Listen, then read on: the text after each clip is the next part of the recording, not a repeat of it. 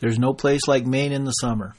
Now in its second year, the Maine Summer Adventure Race, taking place Saturday, June 24th, will bring racers to some of the most beautiful parts of the Mid-Coast region. This year's 10-hour race is the USARA Regional Qualifier. The race will be point-to-point and feature off-trail orienteering through pristine forests, biking on Maine's beautiful back roads, an optional mountain bike leg, and a navigationally challenging sea kayak route. For those looking to try out adventure racing for the first time, the 3-hour race is designed specifically for beginner racers and for those looking to get the entire family outside for a day in the woods. Both courses have been designed by members of Strong Machine Adventure Racing. All proceeds from the race benefit the Mid-Coast Conservancy, a land conservation and environmental education nonprofit. For more information or to register, MaineSummerAR.com. And now, on with the show. Okay, Jimmy?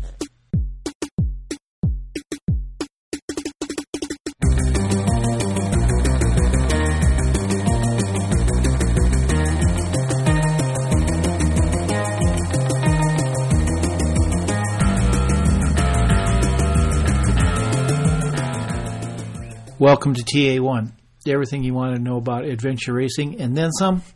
I'm your host, legendary Randy Erickson, with my usual cohorts here, Jimmy Lee, right there.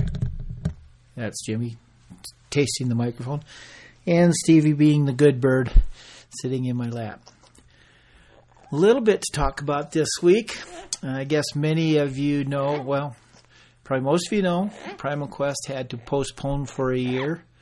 Apparently, not enough teams to cover the costs.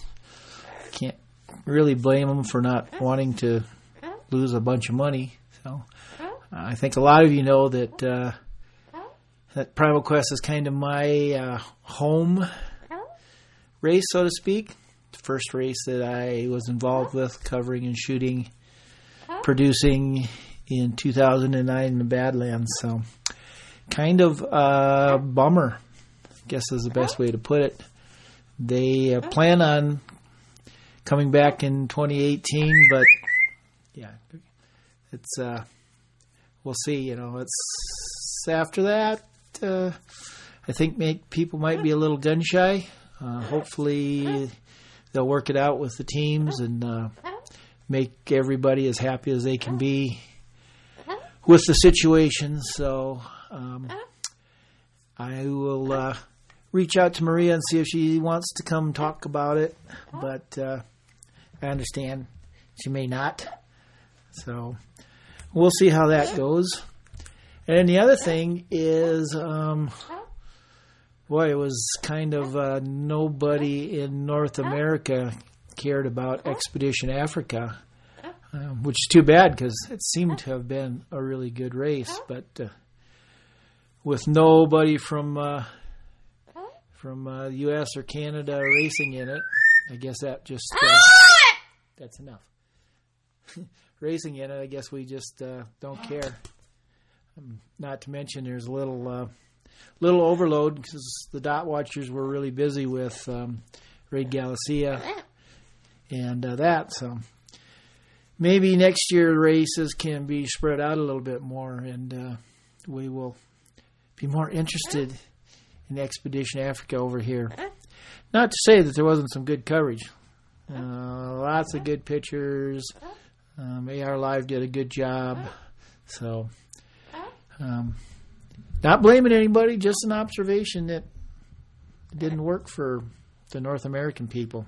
So, then that'd be like all 200 of us.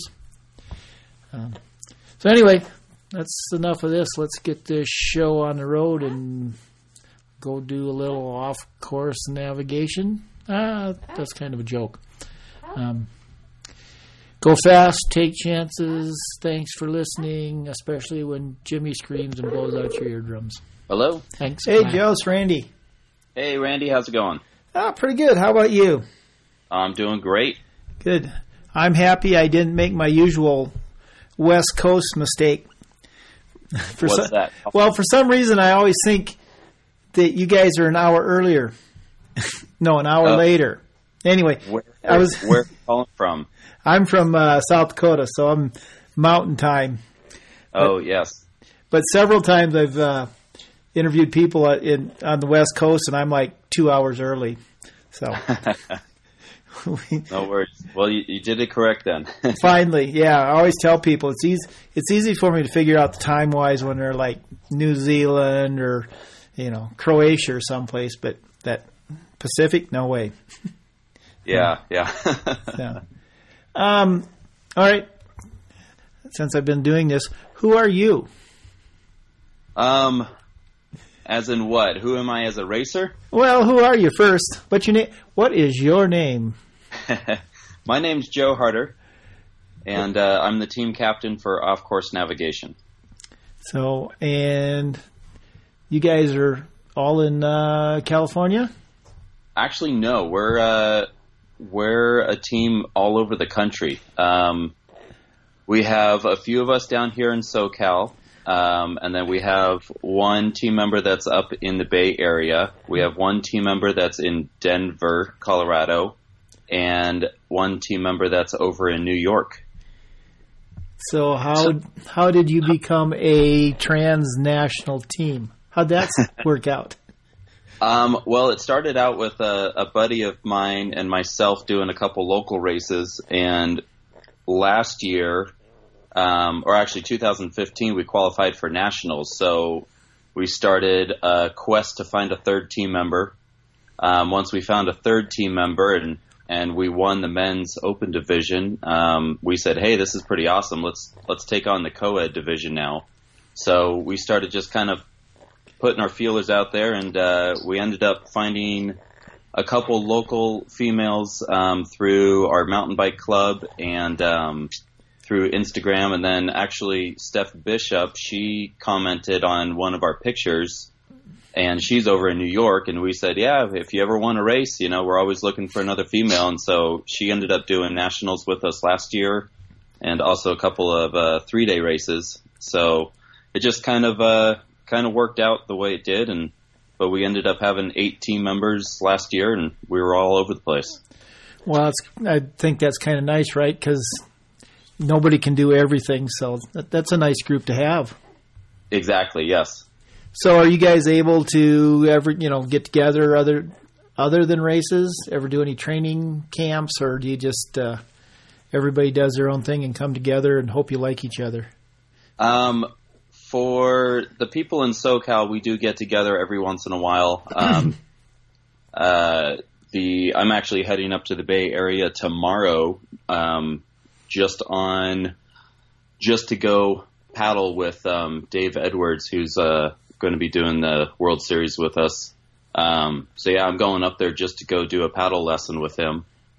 Unfortunately, I don't make it out to New York too often, but Steph is a beast of her own nature there. She won the world's toughest mudder last year, so she's quite motivated in training. So that's never been an issue on that aspect. But well, if it was, you'd get rid of them, right? Yeah. So what's the SoCal, Southern California adventure racing? Because conventional wisdom is it's like, why isn't there more racing in California? My buddy and I looked into hosting our own race down here, and it was very frustrating trying to get permits. Mm-hmm. And then when we did finally have a couple of the local parks say that they'd give us permits, they were very strict on trails only, no off-trail travel, no cross-country travel. And then the prices for the permitting were very high. The overhead to get us going for that first race would have been extremely difficult. So that was kind of the big turnoff for us. And, he and I didn't want to invest a bunch of our own money into something that maybe would break even. Probably, most likely, we would be losing money on it, Yeah. So yeah, it's a shame that there's not more races down here. I mean, we definitely have a large public and there's a large outdoor community, and there's some great areas. It's just with all the laws and the litigation, it's hard to do it. Well, let's face it, you've got a lot of people wanting to use that resource, so I guess the powers that be can do whatever they want. Yes, exactly. Yeah. And like here in South Dakota where, I live literally on the most popular trail in western South Dakota, the Centennial, and if I see 10 people a year on it that I don't know, that's a big year. So yeah, it's a little bit different. It's I always tell people when they ask me how I like SoCal, and I say that geographically it's great, but the population is a little too crowded. Yeah, well, that's it. I mean, you read the mountain bike magazine and road bike stuff, and it's like it's just such an awesome area. It's like, why can't Adventure Racer being there?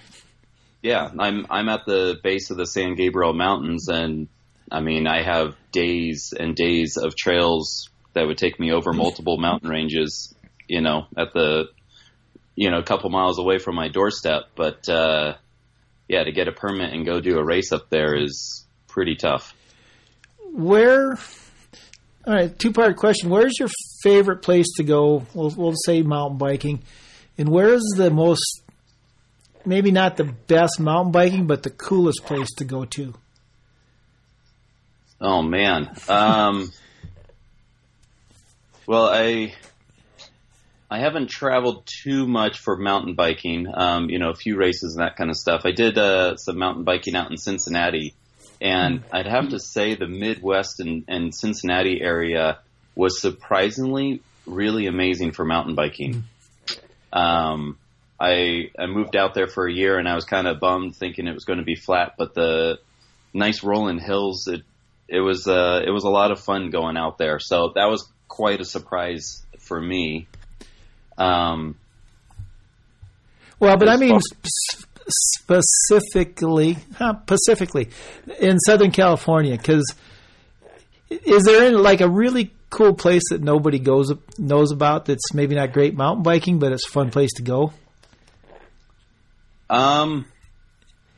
You haven't found it yet.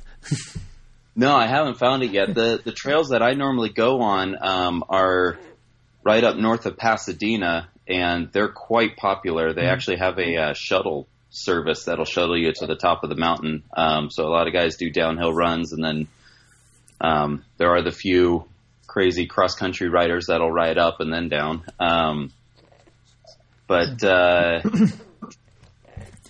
Yeah, I mean, there's a few hidden parks here and there kind of thing, but Benelli Park definitely offers some good single track. It's a tight course, but you can make it loop around. Same with Fontana, but they have a race series out at Fontana that they do, probably a dozen races or so every year. And so, I mean, with so many riders down here, it's definitely I don't think there's any trail that hasn't been explored. Okay.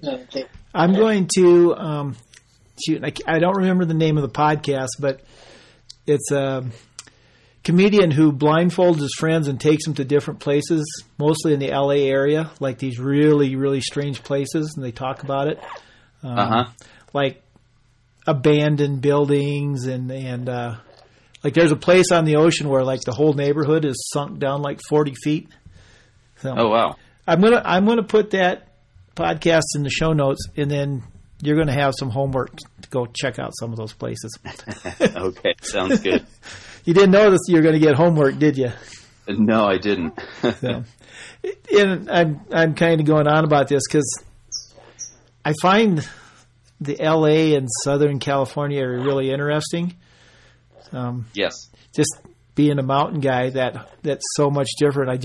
I keep thinking, man, if I could just go and spend like 2 weeks just wandering around, that might be kind of fun. But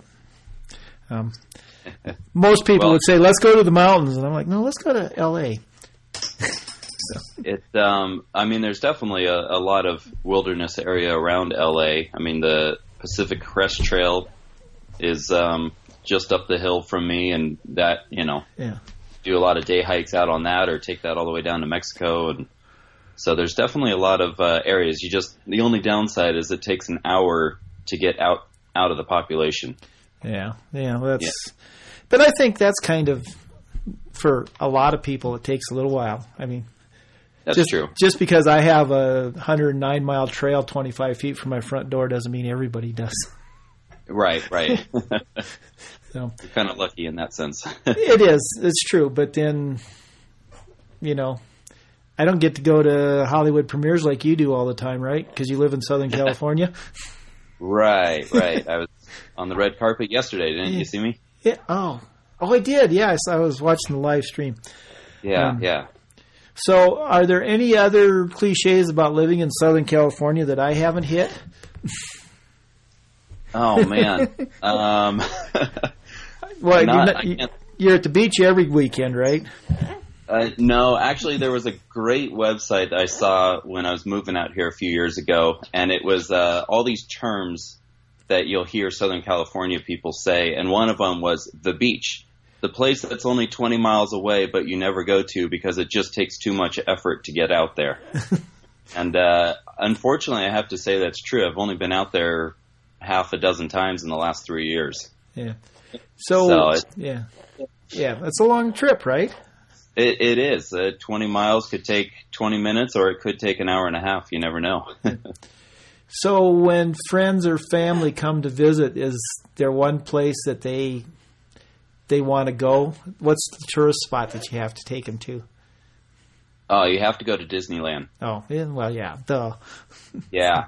Disneyland's awesome. Universal Studios, definitely the theme park. We have that covered. I had my niece and nephew and family come down. We went to Legoland down in San Diego. So the theme parks definitely will entertain you for a day. Going out for a hike is always another favorite. The beach is a good thing. Yeah. So, all right. Well, I've got some things I want to do when I come visit you. So. All right. What? Oh yeah, adventure racing. Maybe we should talk about it. Maybe. So, all right. What's your backstory? How did you get to the point where I thought maybe I should have you on the podcast? Started with mountain biking. One of the race organizers did a adventure race and signed up for that. Convinced a friend who had never mountain biked before to do it with me, and we ended up winning the 6 hour. So of course I was instantly hooked, and that was my new sport of choice. Mm-hmm. And it just slowly grew from there. I went from 6 hour to a 12 hour, and then we qualified for nationals, did nationals, won the men's open division, and so it just kind of sucked me in, and now that's my whole devotion. Trying to run the team and get sponsors and that whole thing set up. It's a lot of fun. It's kind of like a second job in a way, but it's something that I'm passionate about and look forward to doing. So yeah, well, I often say that there's nothing worse than being successful. Yes, when you start out. So, so where you moved to California? Where did you start your adventure race career at? I started in Cincinnati, actually. Okay. Yeah, the Topo Adventure Sports. They have a 6 hour and a 12 hour every year in September. Yeah. Well, that's kind of I think, isn't that area fairly strong in adventure racing? I mean, kind of the whole Midwest seems to be now, but. Cincinnati, there's only that one adventure race, but if you go over to Indiana, the Mission Dino Adventure Sports, they have the Mission Adventure Race, an 18-hour race, and then down in Kentucky they have the the Unbridled Series. So that's Kentucky also has a strong adventure racing. So there's definitely a lot of races, I'd say, within 4 or 5 hours of Cincinnati. Yeah. So. Yeah, well, hello. That's just my phone going off. I'm so professional. So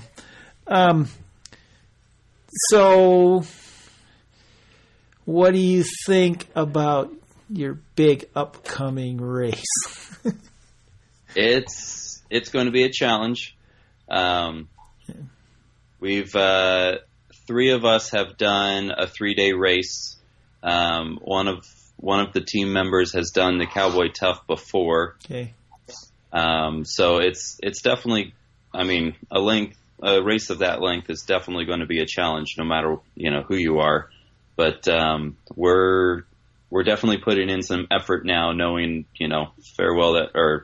knowing that we're going to be struggling out on the course. But we're looking forward to it. We're definitely excited to be out there and be racing with the best of the best and see what we can do and how well we can hold on. So, was it kind of the team goal to do an expedition race, and it just turns out that world championships are handy, or did you specifically want to do worlds?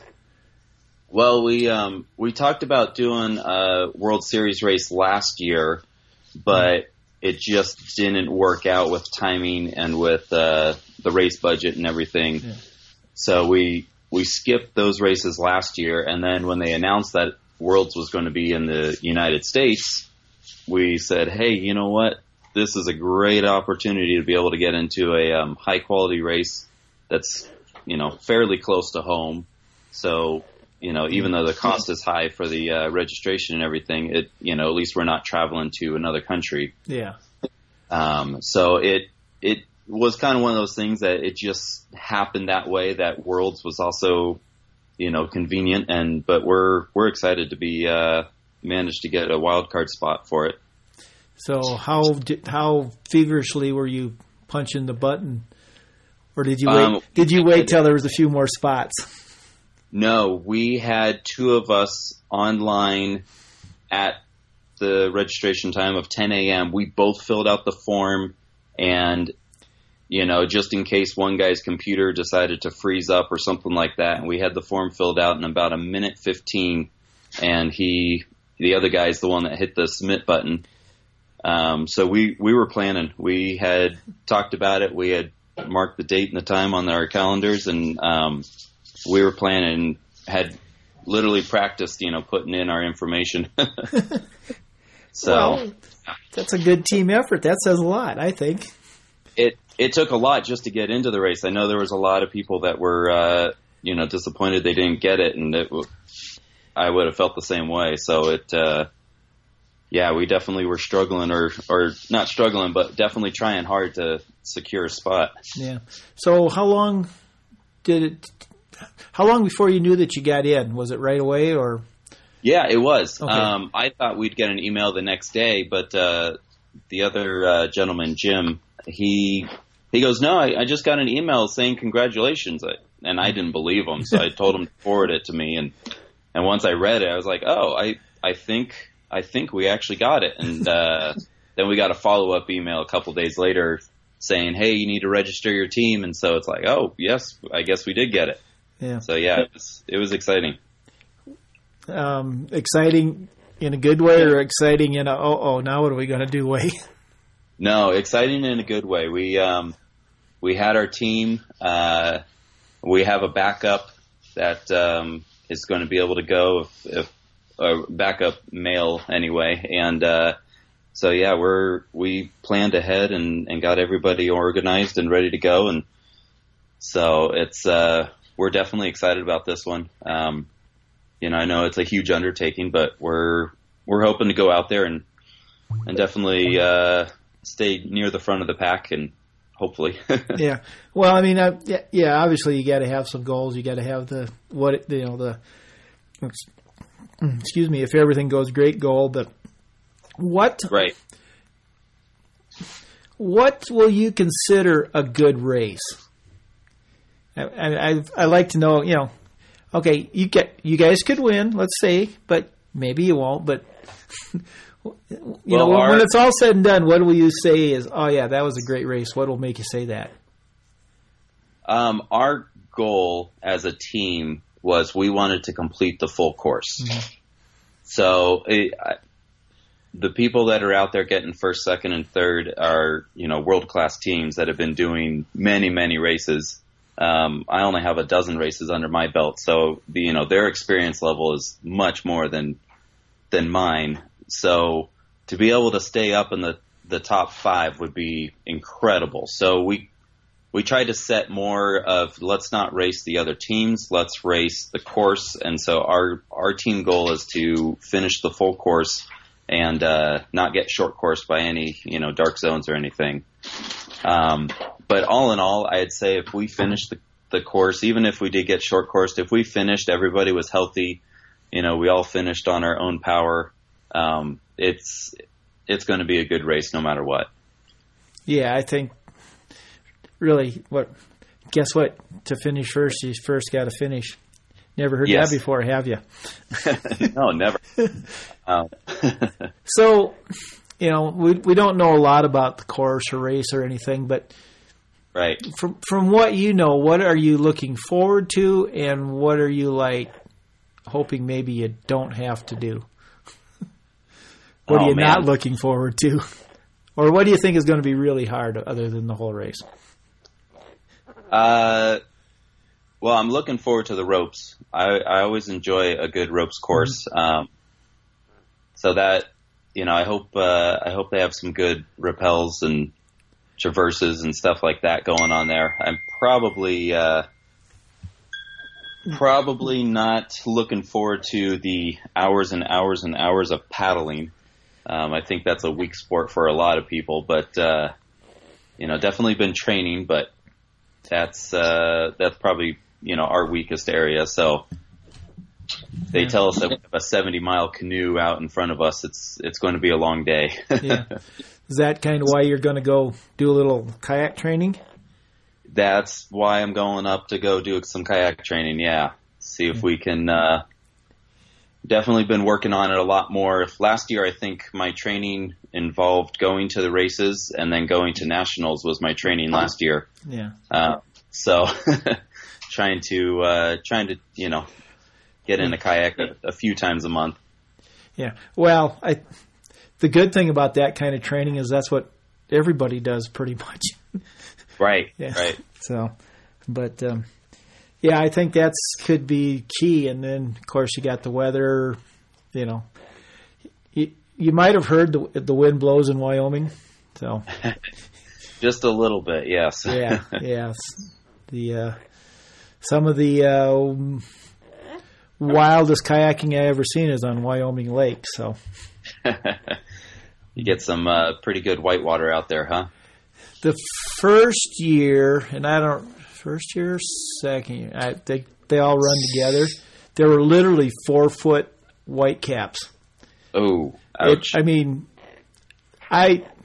Honestly, there were, when kayakers, racers, when they came off the water that said, we thought we were dead. Yeah. And the problem is that it comes up all out of nowhere. And then, if you could get to shore, the sun went down and 15 minutes later, it was glass. So, wow. Yeah. So that's the one, that's the one good thing usually, except for last year when the wind didn't quit all night.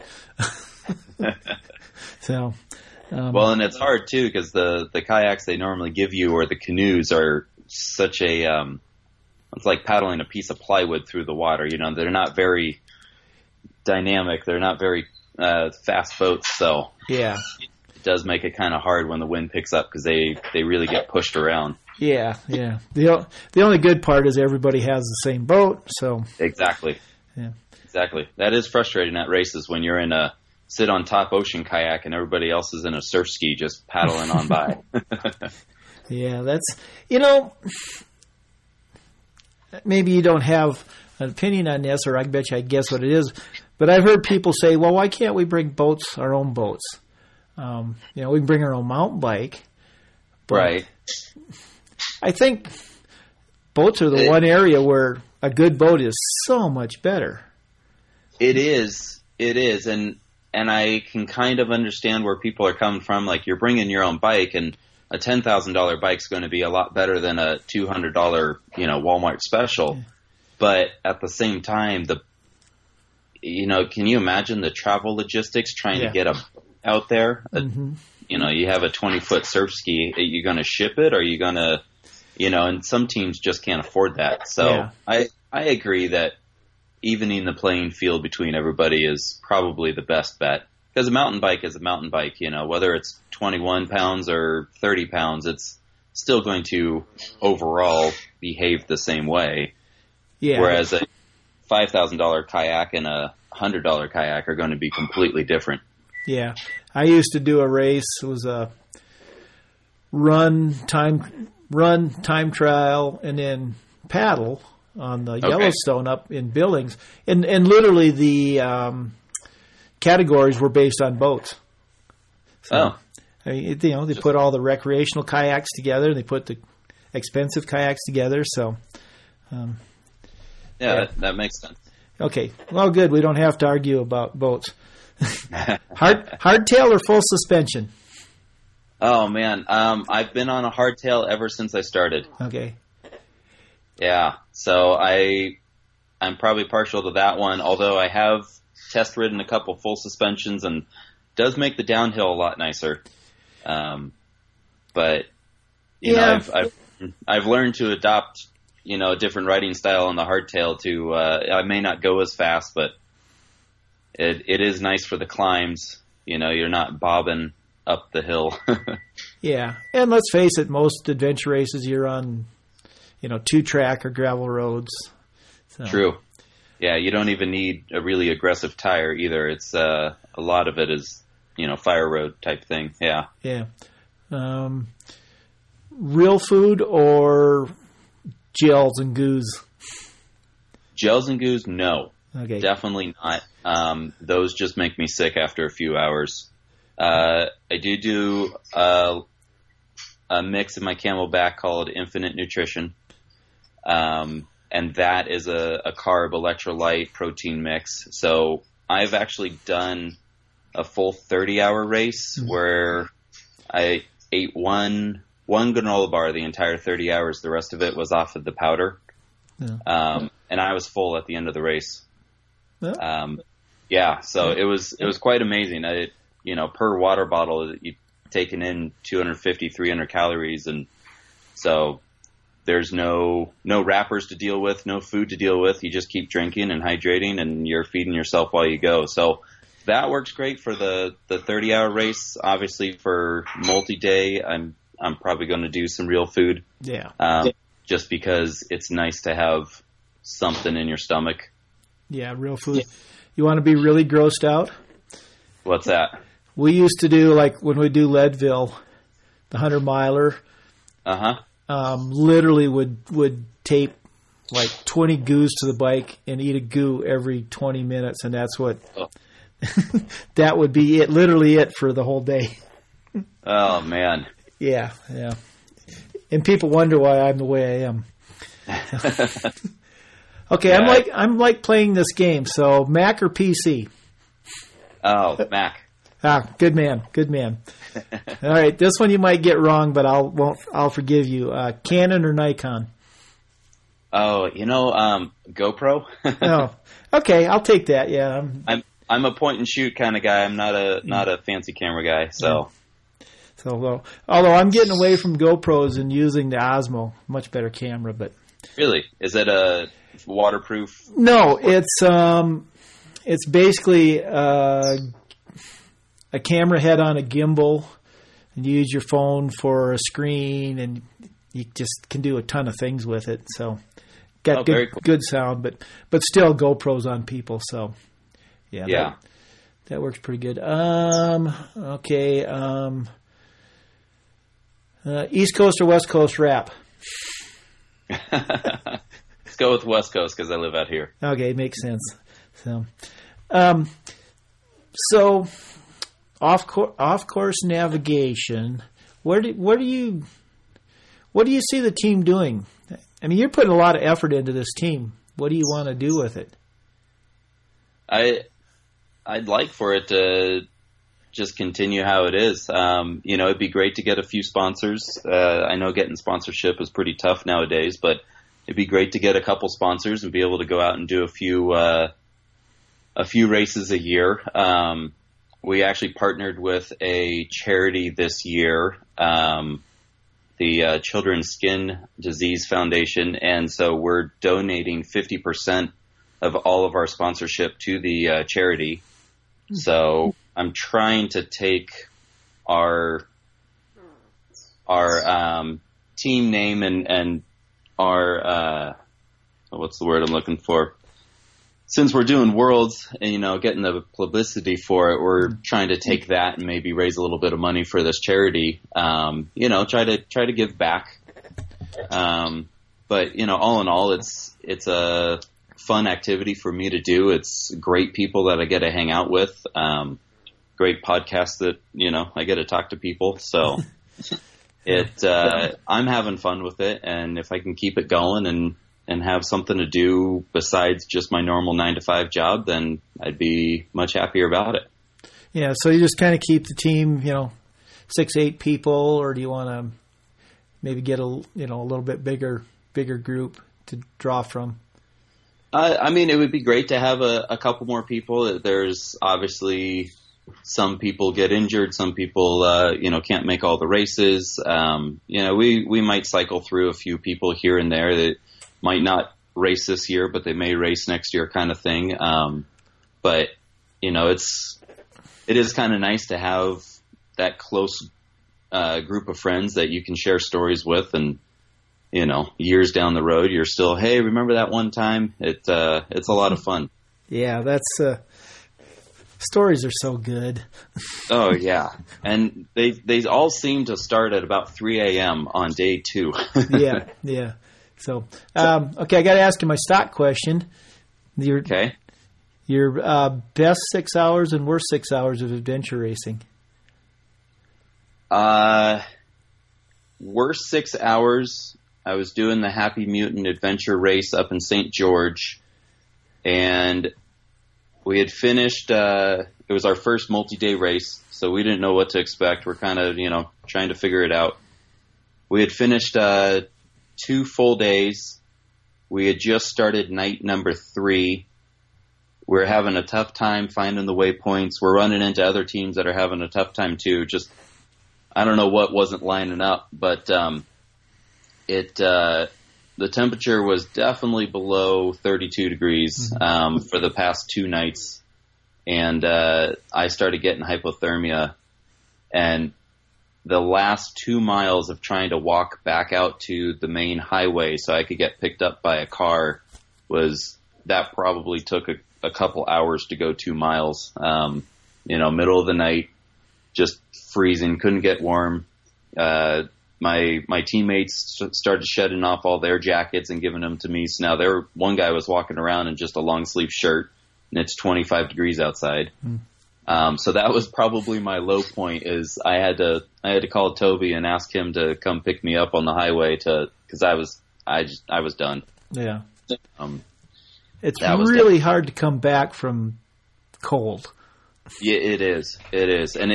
And if it was the first night, it's one thing, but it was the third night, and just, so motivation was just getting less and less, and just couldn't pull through. Yeah. Well, but that's kind of a good lesson to learn, to sort of find the limit right there. It is. Did you embrace it as a lesson eventually? It definitely taught me that, hey, I'm not invincible. Yeah. And I do have limits, and if you want to be able to finish one of these races, you need to pay attention more to what your body's telling you than just, the outside factors in getting through the race. Yeah. Yeah. Well, it's kind of funny. My wife, like most of the listeners know that she's even more nutsy than I am, but she always tells herself in a race, well, this isn't going to kill me, and keeps going. You were actually at a place where it might have killed you. Yeah. So I think the correct answer to that question was yes, it might. So maybe I should take care of myself. Yeah, that's normally the last thing on my mind. It's all about how can I go faster and, keep pushing. But yeah, at that point, I wasn't even thinking straight. Yeah. All I was thinking about was being in a warm environment. Yeah.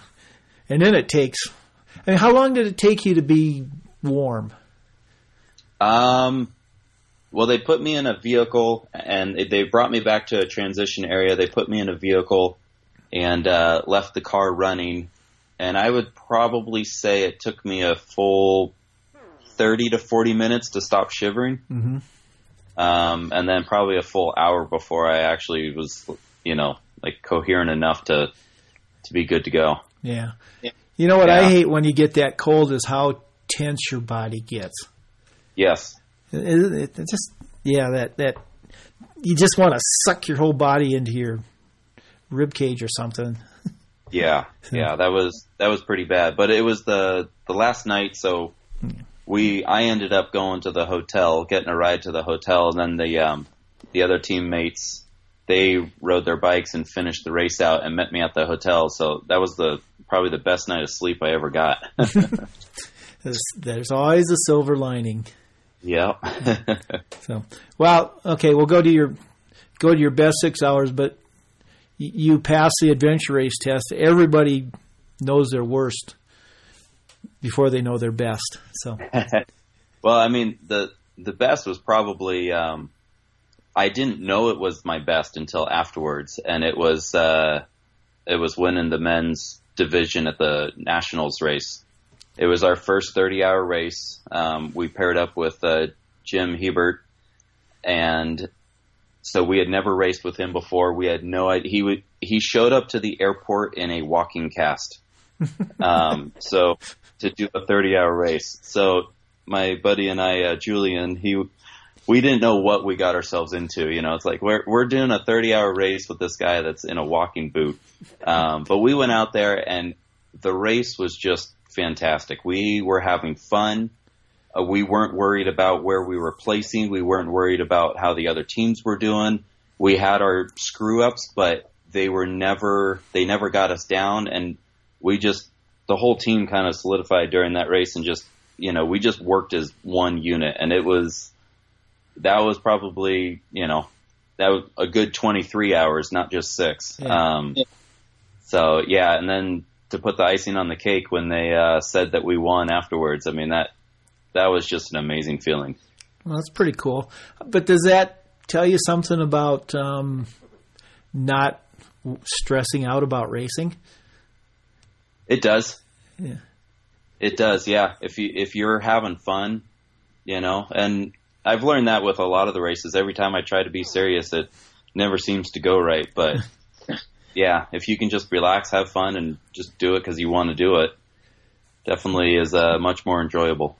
Yeah, it kind of can be hard to do, though, when you go to a race and we're just going to have fun. Right. I tell people that's the one thing I don't miss about not racing is that day before. It's just like you tell yourself you're not going to sprint off the starting line of a 30-hour race, and what do you do? Yeah. First 100 yards, you sprint. Yeah. I think everybody should just say, let's go as hard as we can for 5 minutes, and then just stop and regroup. Yeah. And then you won't feel bad about going as hard as you can. So what's your kind of average training week? Bike a lot, run a lot? And are you structured? Are you a heart rate guy, or let's go over the next ridge guy? No, I'm more of a go over the next ridge kind of guy. Mm-hmm. And my weeks are kind of dependent on my work schedule. But I'll definitely get on the bike a couple times a week. I would say my biking is stronger than my running, so I've been trying to do more runs than bikes. And then I'll change it up. I'll do some mountain bikes, some road biking, because I found that the road cycling definitely changes your cadence and, your endurance. So it's nice to get the difference. And most of our mountain bike trails out here are 8 to 10% grade straight up. Okay. So, to go do 10 miles, it takes a couple hours. Yeah. So yeah, I'll definitely change it up and then go hit the gym when I can and to supplement and yeah. So kind of normal, average adventure racing training. Nothing crazy, nothing. It's not like I'm out 7 days a week. Some weeks I might get in a few activities. Some weeks I might get in 5 or 6. Okay. I keep it pretty casual. I try not to make it run my life, although my wife will tell you otherwise. So, okay, that reminds me of a question. Is there some things that your teammates know about you that your wife doesn't? You don't tell me what they are. Nobody wants to know what they are, but I can't think of anything off the top of my head, but my teammates have definitely seen me in some of my worst moments, probably on a multi-day race. So yeah, probably. Yeah, there's just things that what goes on the trail stays on the trail. Yes. So, kind of want to wrap this up, even though everybody knows I'll have a whole bunch more questions. But I've been asking a bucket list question. I hate the term, but let's bear with me. So you get to do one more adventure race, and that's it, anywhere in the world. And you got to pick 3 teammates, and you can't be anybody you've raced with. So where do you want to go, and who do you want to race with?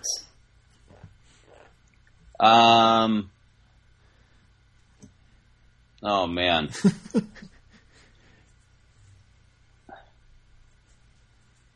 Well, I'm kind of stuck because I'd love to do a race out of country, but I'm going back and forth to whether I'd want to do something over in Europe or something down in the South Pacific.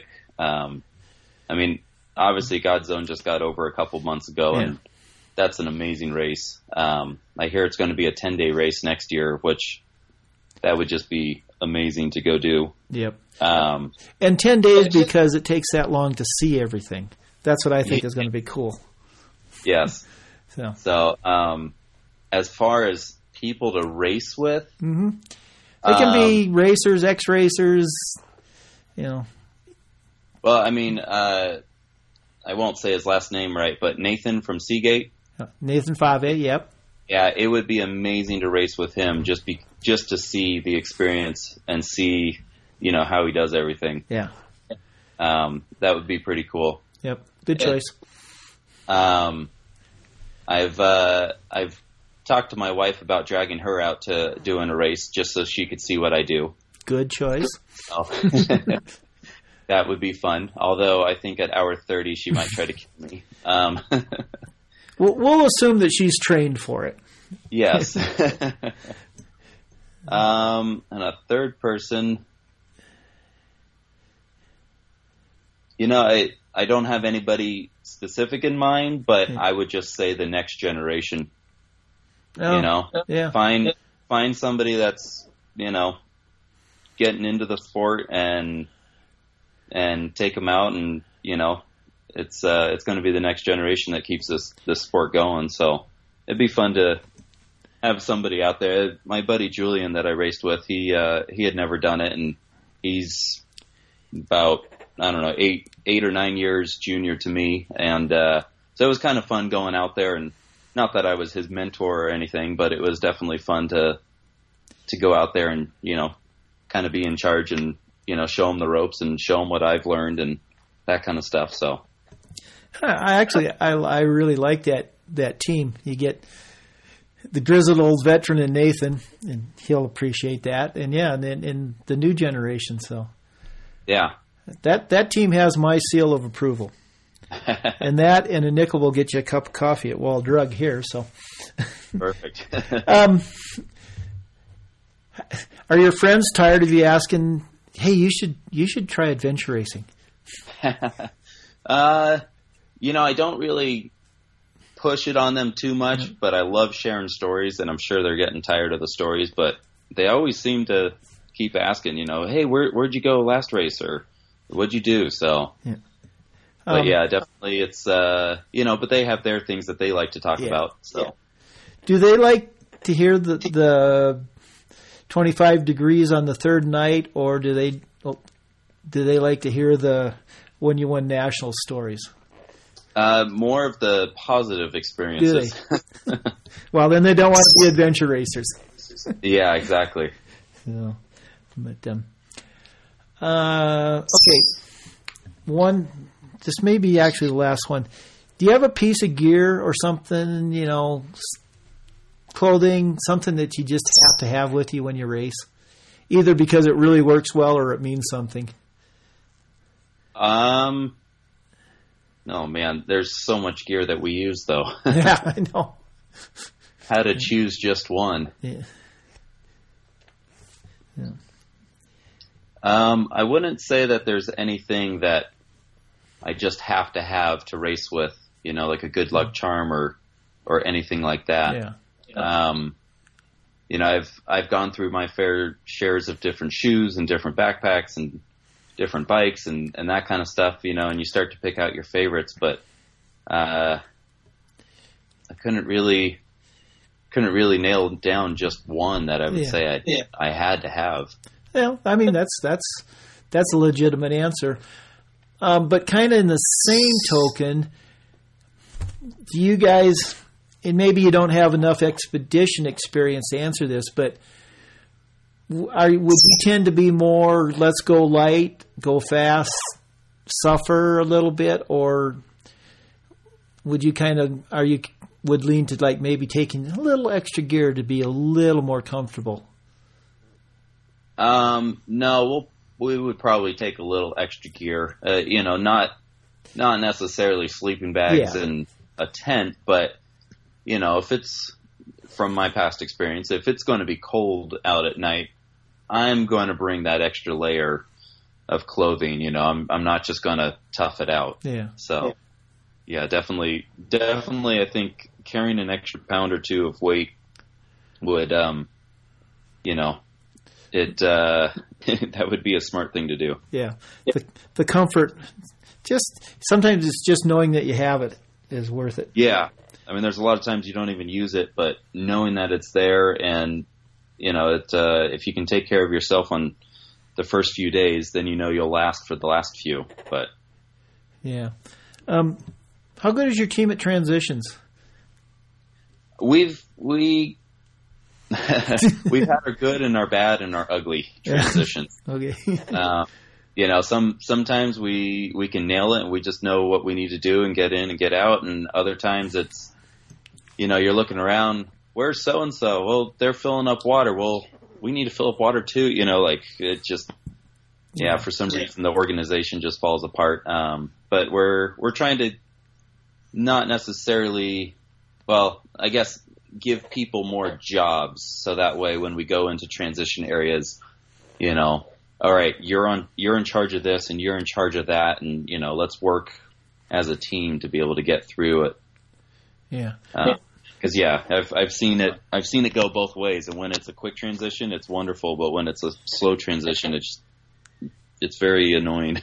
Yeah, and I think you can tell how fast a transition is by how much they're talking.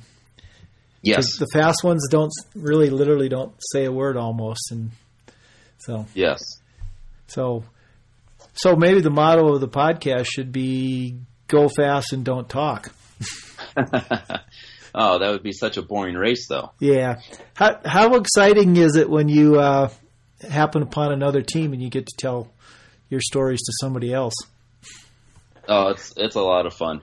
Yeah. It's nice when you're out on the race course because then wait, how'd you find that checkpoint? We couldn't find it, and you start sharing stories and that kind of stuff, and it's a lot of fun, especially in the middle of the night. You see a set of headlamps coming towards you or something, and I haven't seen anybody for 6 hours, and here's these random group of people are walking around the woods.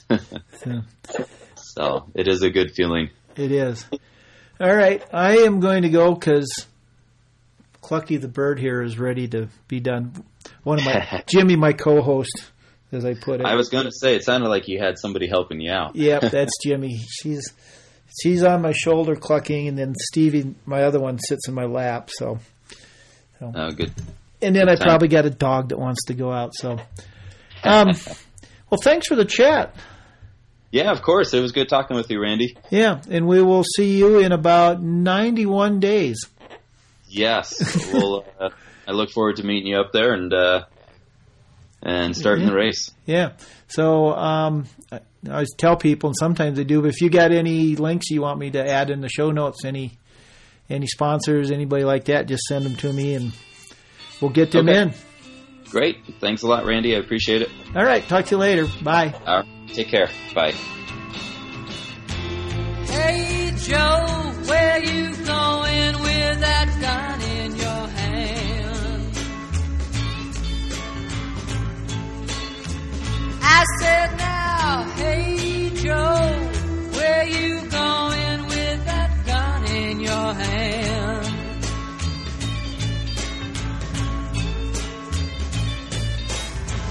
Going down to shoot my old lady, 'cause you know I caught her messing around town.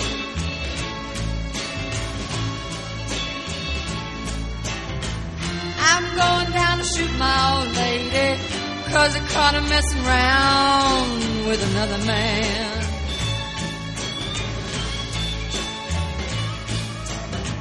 Hey, Joe, I heard you shot your woman down, shot her down. Hey, I said, hey, Joe, I heard you shot your woman down, shot her down to the ground. Yes, I did. I shot her 'cause I caught her messing around